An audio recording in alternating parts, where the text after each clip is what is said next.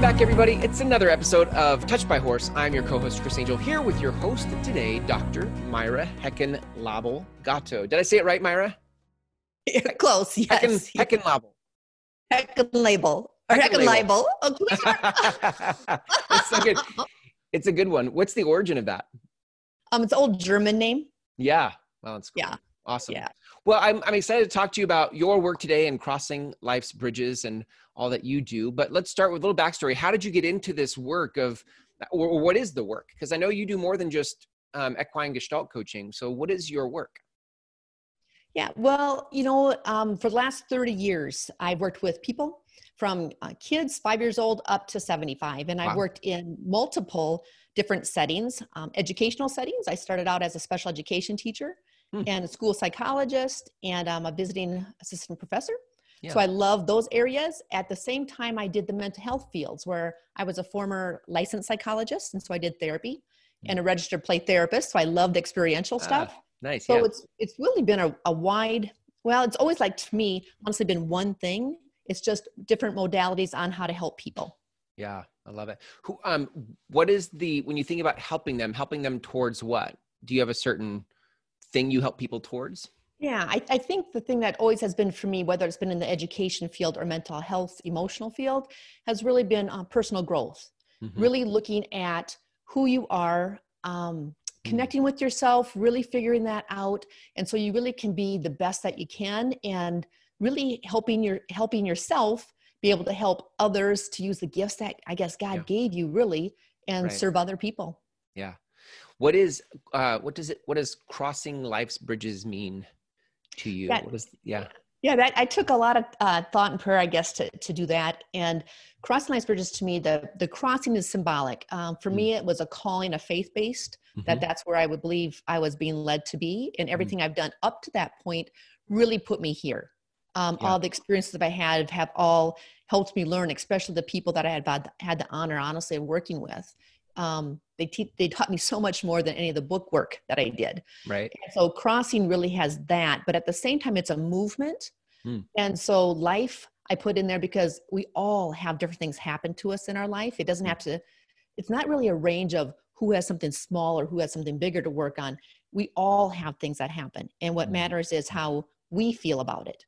Yeah. Right. And so the bridges is really that movement from one side to the next, really being able to cross that. And sometimes we get stuck in that area where we don't know how to cross it. Maybe we don't even know how to put our foot on the bridge, or we get stuck halfway. So crossing life's bridges is really a movement, and it takes really, in my opinion, some awareness of where we are, so we can keep moving forward in our life. Yeah, absolutely. Where do you see, because you've had a lot of experience over the years in working with people to cross those bridges, where do you see people get stuck? Like if you had to shoot it super straight right now and you had to say, like, this is where I see people really suffering, where is that?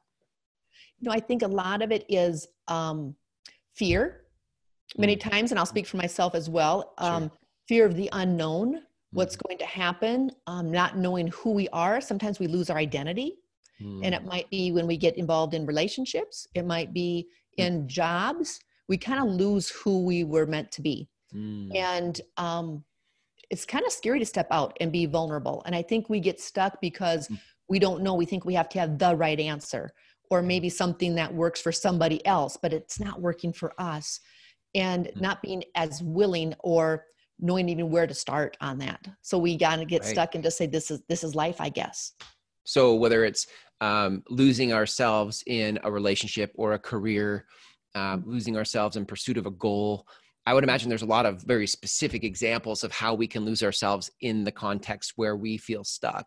But yeah.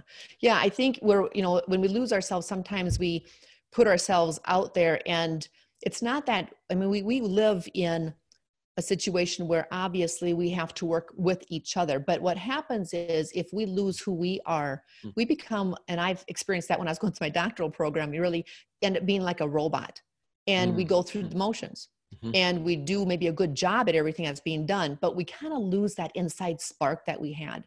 Yeah. And when we lose that, it's not that it's gone. When I say lose, it's not like it's gone forever. Sometimes other things just come over it, and it gets hidden underneath. And so really, I think sometimes what it is to find what that is. And sometimes, to be honest, there's people who didn't really get to, I guess, let that bloom. They didn't have a chance to let that grow. So they didn't really even know what gifts they have, because sometimes we're put in a box or expectations. Right. And so we don't know what we have. So we really have to uncover that and kind of learn how to, I always say, befriend all parts of ourselves. And that's not always easy to do, but it's important because it made us who we are.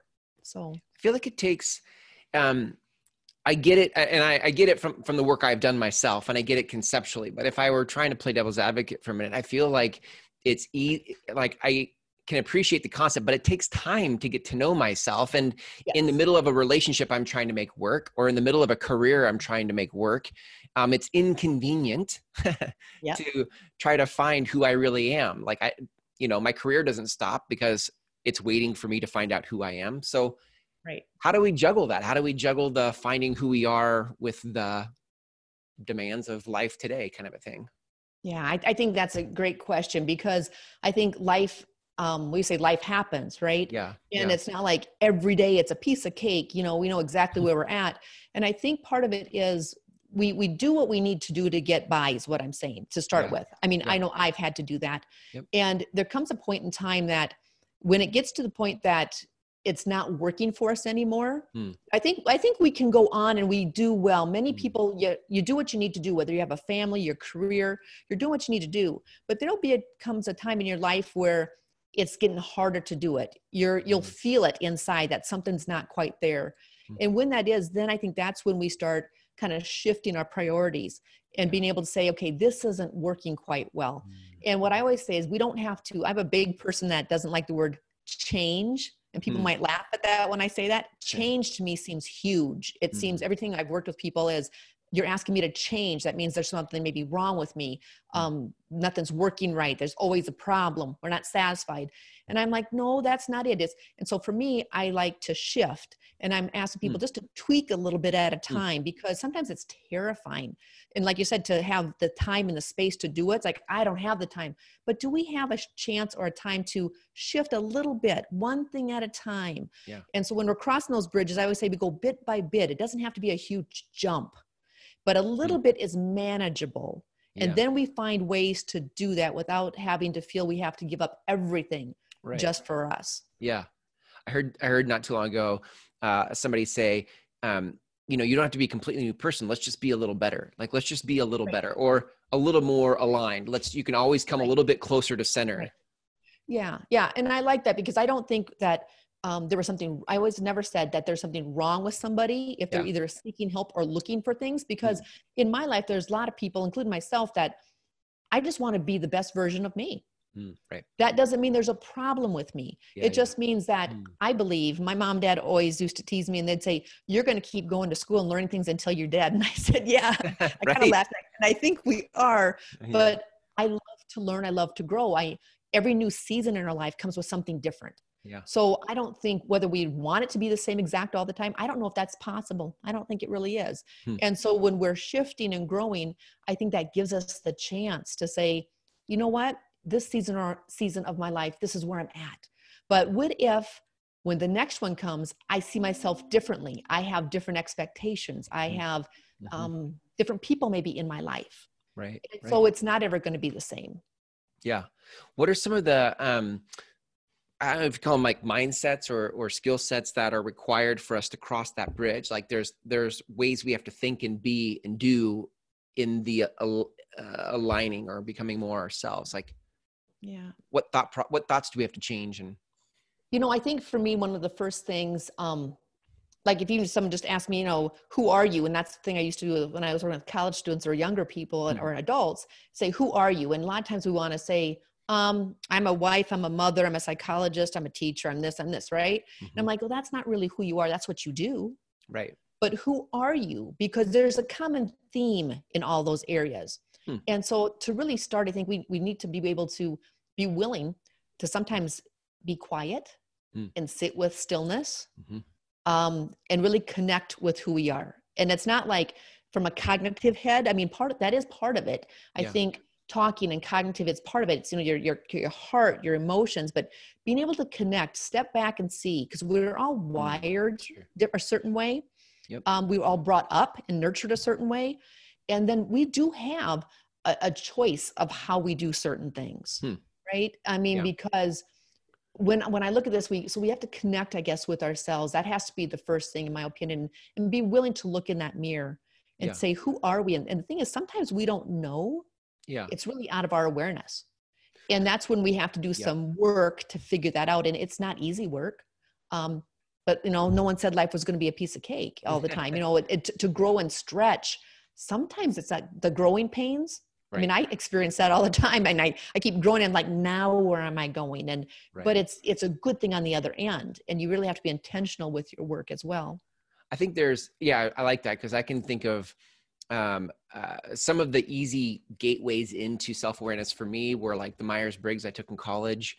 Right. Even just the littlest thing where a typology of a thing was like this is how you're wired. I'm like, oh, that's really true about me. I can see how I am gregarious, or I can see how I have a fear of rejection. And even just people describing it to me, I could feel that was a yes. I could feel that to be true. Right.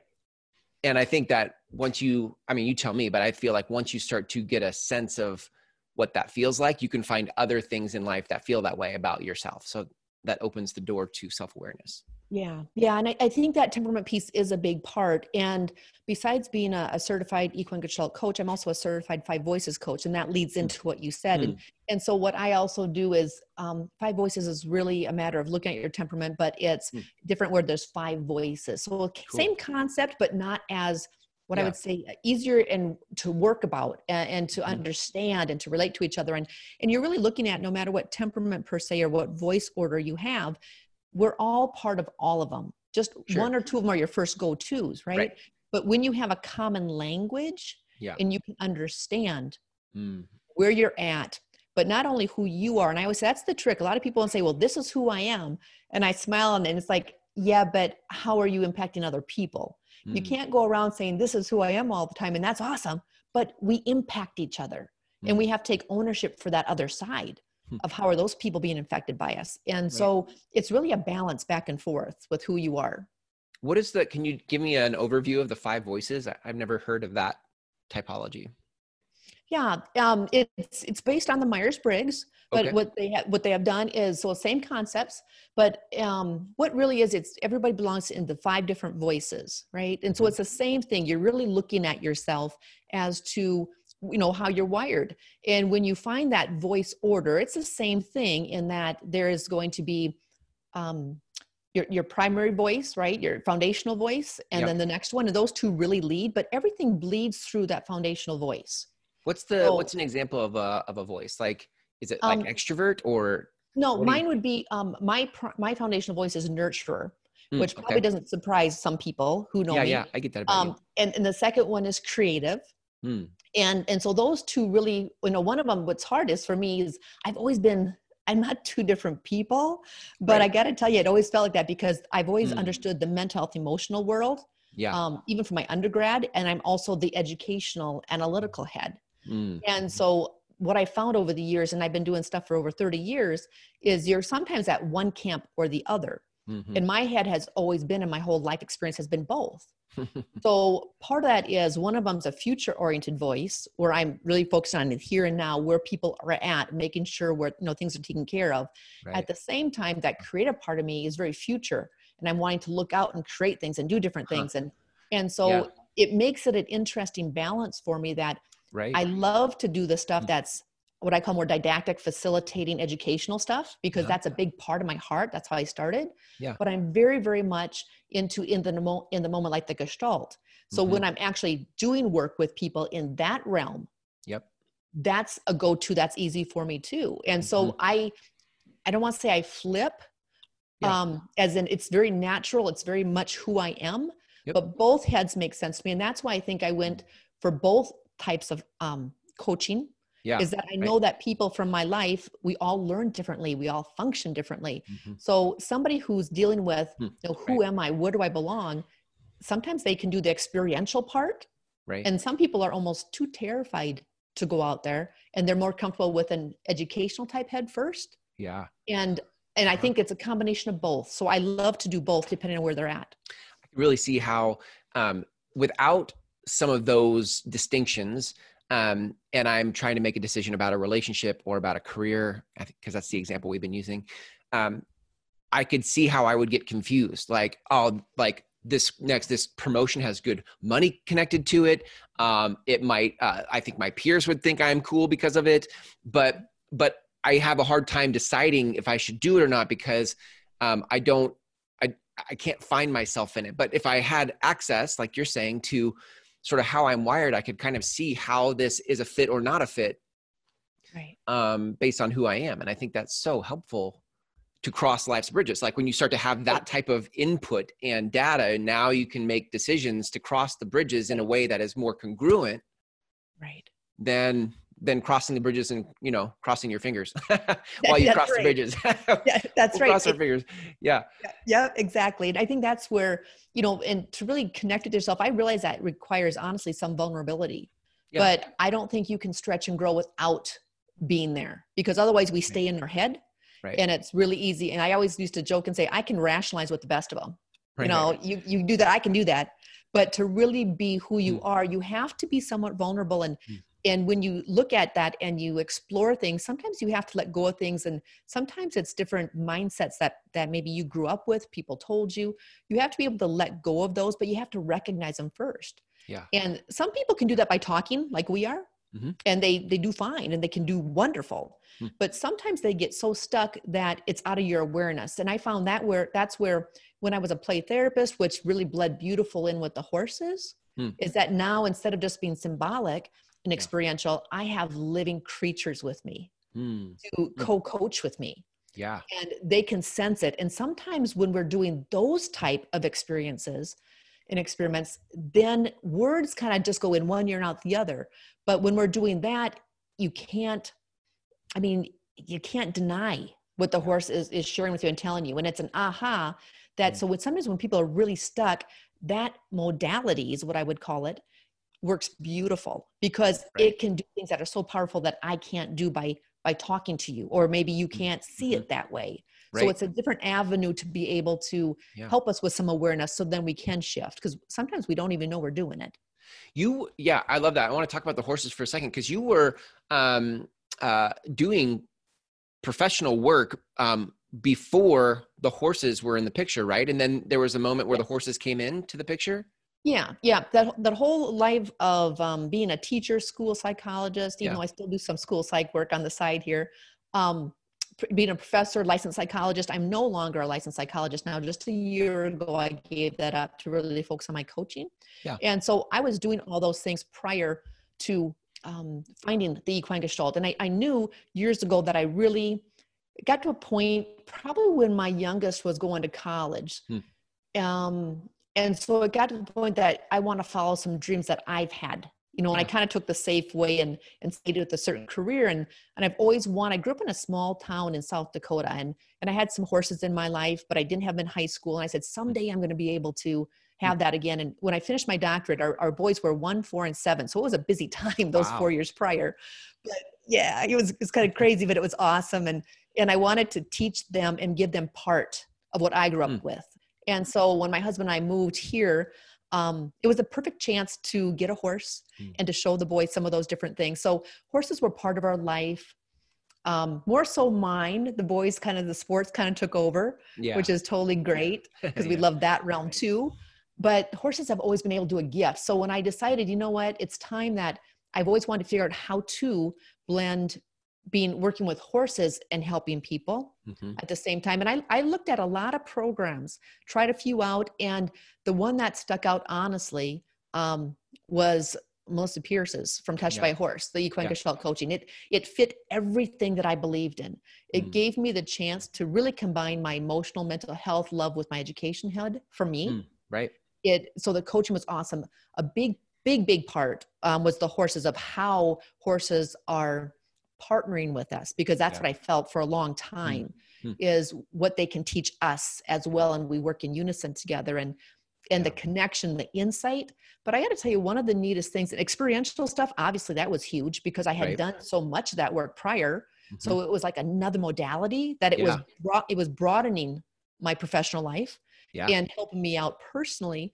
One of the things I think the biggest benefit for me was that obviously with the work that I'd done before, you kind of had to go through your own stuff before you work with other people. That was kind of a given, or you should probably be in the field, right? The mental health field. Yep. And so I had done that. So when I came, I still had things, but I was thinking, you know what? I don't have big things maybe to work. And I kind of was minimizing. And one of the best things was when I was going through in the round pen with the horse myself, and it was being able to, because you have to own your own work, right? Yep. Because one of the best thing was for me is to say, when I was going through, I said, no, that's okay. I don't need to. And I was kind of minimizing, I was minimizing. Yeah. And I'm like, and here's what it was. It was something that really was important to me. It was a loss that I had in my life, but I'm thinking everybody else goes through that. It's not as big a deal as somebody else who's maybe a little more raw. And so I was kind of minimizing that. And the best thing was I really got the permission per se from the horse, but also it's not really a permission from a human, but the permission for myself to say, don't minimize what you go through, because I would never minimize somebody else that I was working with. Right. If they said this is on their mind, I never minimized it. We went with what it was, but I had a tendency to minimize when it was me. And so the gift to say, nope, it's not on a continuum of your concern is worse or better, or, it's not a judgment. And that's probably one of the first times in a long time that I got to be on the other side per se, and say, you know what, even though it's a life thing that happens, it's a transition that happens in life. It's a big deal to me. And I think that's the part of heart that I have is, when we sit out there, and I think sometimes when I was doing more therapy, it was, there has to be something, big before we go in, and I'm like, boy, wouldn't it be nice is if we can grow and challenge ourselves in a positive way, but be able to let go of things that don't serve us. And it's okay. Yeah. And why does it have to get so bad or so awful before we call uncle and go in? What if this stuff was available to anybody who wanted some movement and growth, but also to let go of some things? But I think that whole part of minimizing was huge to me. And it made me say, you know what, there's a lot of people who, if they want to grow, they want to develop. And when we look at even from a personal basis, but also when I look at things at times, I look at from when you're a family, if you have a significant other, or even when you're in your business and colleagues, if we really want to support each other to truly be the best that we can, we would lift each other up. We would encourage each other. Yeah. But the part that I know to do that is what I didn't do in college, in my grad school, really, is the self-care is a big piece of that. To be the best that we can, we have to. And so to recharge is so important. So that's a big, passion for me too, because I was kind of a robot, and I think I just kind of went and did well at what I did. That was important to me. But sometimes that's when you kind of lose that part of yourself. And so to take care of yourself and recharge, and that's where, for me, I can go different places, but that's where the horses really, for me, have done phenomenal. I've done a lot of retreats for people for recharging. And it's kind of a combination of finding yourself who you are, but also then nurturing that. So you can continue to do what you do. Because if you don't, you kind of get lost again. You go right back to this circle again that you do. Right. I think a lot of people minimize themselves. They minimize their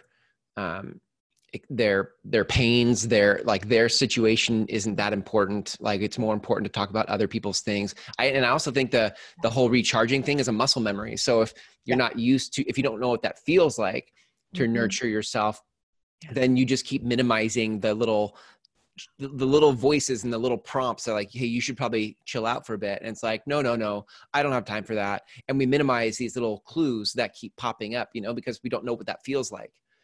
Right. And I think that's exactly it. Or we find that, well, when this month it gets done, I'll do it. Or this season gets done, I'll do it. Right.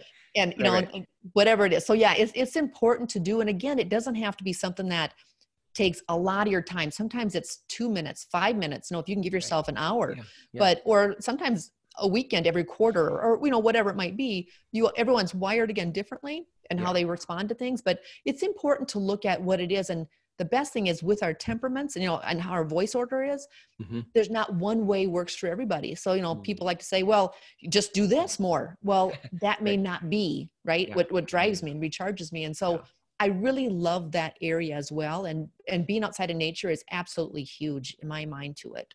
You have this saying on your website that I saw. It was something, I'll paraphrase, and then you can tell me how you really said it. But it's something like, you can't fool the horse. Like, you can't lie to a horse. A horse knows, you know. I think there's a lot of things we do in the minimizing of our needs, or in the, we kid ourselves a lot as we move through life. That, oh, this is fine, or this isn't important, or whatever. I think what reminded me of that was when you were in the round pen with the horse, and you were minimizing your thing, and it's not really that important, but the horse knows. And I think that's what I love about this work, is that we can almost confuse ourselves out of, or outthink ourselves out of our needs. Right. But horses just know, and they can get you present to the thing that's really there to work on. Yeah. How does it, how did you Can say I it on give you your an website? example of that? Yeah, totally. Yeah. Yeah, let me give you an example. You know, and I would say that the head, heart, and gut, and I use different words, have to align, right? And so there was somebody that was here, and you know, it's not uncommon to have people just really be in their head, because we want to be logical. We want to be rational at times. And so we want to reason it away or act like it's not a big deal. And sometimes, to be honest, that's a coping skill that sometimes we need to do. So I'm not saying get rid of it. Sometimes that we need to hang on to that for a while. But when it gets in the way, I had put hula hoops in the arena, in the round pen, and put the person in there with them. And one was the head, the heart, and the gut. And one of my horses, they all have different personalities. I have 4 horses. And one of them, he's a little more assertive. So he's the one I wanted to be in there with him, and he does a great job with it. And this person had a tendency to always be in their head, and they acknowledged that. You know, so it was really hard to open up with the heart and emotions, because to be vulnerable was not a necessarily a safe place all the time to be. They didn't feel like they could do that. They just wanted to kind of shelf it. And so I had them stand in the middle of the hula hoop in the head spot. And it was extremely comfortable for the person. But the horse, Gabriel is his name, and he did not think that was a good idea. And he came up and lightly nudged her with his head, and she kind of lost her balance, not bad, but lost her balance a little bit and took a step. And I looked, and he did it again and again until he had her out of the hula hoop. And she kind of looked at me, and I just kind of went, well, I don't know, because I didn't tell him to do that. Obviously, he was sensing where she was. And then we tried working with the heart and the emotions. And there was one part so the experiential part is, it was so hard to even step in to where the heart was, and truly could not do it. And the hard part would be, and sometimes, you know, there's tears that come from that, because you don't realize it. You just say, nah, it's no big deal. But when your body is in it, it's so different. But that's when Gabe came, and he stood right by her, his heart aligned with hers, and he just held space for her. And then the tears came some more. And we went back and forth. And every time she wanted to go back, because she said, where I'm comfortable, he would say, no, it's not okay. And he would lead her back to the other one. And then the feelings, and he would go back and forth until she got to a spot where I said, okay, because you can't just all of a sudden say, okay, I'm going to be out of my head, and I'm going to go into my heart now. I mean, some people say, just do it. And I'm like, okay, it's not that easy. Right. That's a head thing to say. It's a gradual. And so we got to a spot of, here's the hula hoops. You move them to where you're comfortable, because we can't just throw one out, because we're a human being, right? We need them all. And so rearrange to where she could do it, where she's comfortable, and she stood. And then it got to a point, it took us a while to do that, but then a spot where Gabe was saying, okay, now I believe that you're in your truth. You know, I don't think Gabe's calling anybody a liar. He's just saying, you know what, it doesn't seem like it's authentic and real. I don't see you be at peace. And being at peace doesn't mean it's like, oh, it feels great. It just means, that's where you can take a deep breath and you can accept. And so it was it's cool. And sometimes I have to be like a proud mama. I look at my horses and go, that's amazing. It is amazing. Because they do such things that, honestly, even with all the training I've had and the years I've had, they do a different level on a certain situation that I could have sat there and talked for a long time. And that other stuff that I do I think is effective as well. It just depends on the person. Depends if they're stuck, if they need to have that little bit. So it's for me to be able to have both modalities, multiple modalities, has always been my whole nature.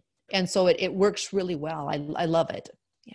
It's so cool. I can totally see how having access to multiple modalities, ways to access self-awareness and heart space and all those things, that to cross my life's bridges from this place of not the machinery or the robot that's kind of been living my life, but from a place that actually comes from my heart or from my center, that makes the journey. It's not that all of a sudden you get all the answers. It's not like you have all of life's answers now. It's just that it makes the journey feel more authentic and congruent as you live it, right?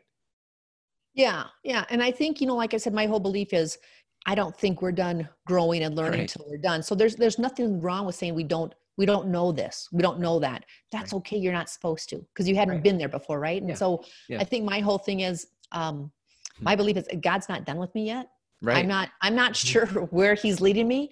But I know I need to do my part. I need to be active. I need to, reach in, because I tell you what, I want to be able to use whatever gifts. And I think that's my hope too, is that people truly, sometimes they have to find their gifts because they may not know them or not know they have certain ones, because we just don't know. And to truly use those gifts, not to better ourselves, but also to serve others. And when we do that, it's such a good feeling on both ends. And I think that's my whole hope, is that people keep striving and learning. And whether it's, like I said, colleagues or family, that you keep doing stuff so things can, and then better doesn't mean that it was a bad thing before. Right. Better to me means we can always grow. And that's an exciting thing. Growth is exciting. It's scary, but it's exciting at the same time. Yeah. For sure. Well, if people are listening to this and they want to grow, they love the different modalities you've spoken of and the work that you do, how do people reach out to you to grow? I have a website, and they can go to that. It's crossinglifesbridges.com. I have a Facebook page too that they can follow. And so I've been doing some different videos that they can look at, and looking at doing different other avenues for them to learn from that. But they can share all the information's on there. They can meet the horses on there. They can give me a call for an exploratory session. That is totally fine too. Awesome. So good. Myra, thanks for your time today. Great to hang out with you here. And until next time. Thank you so much.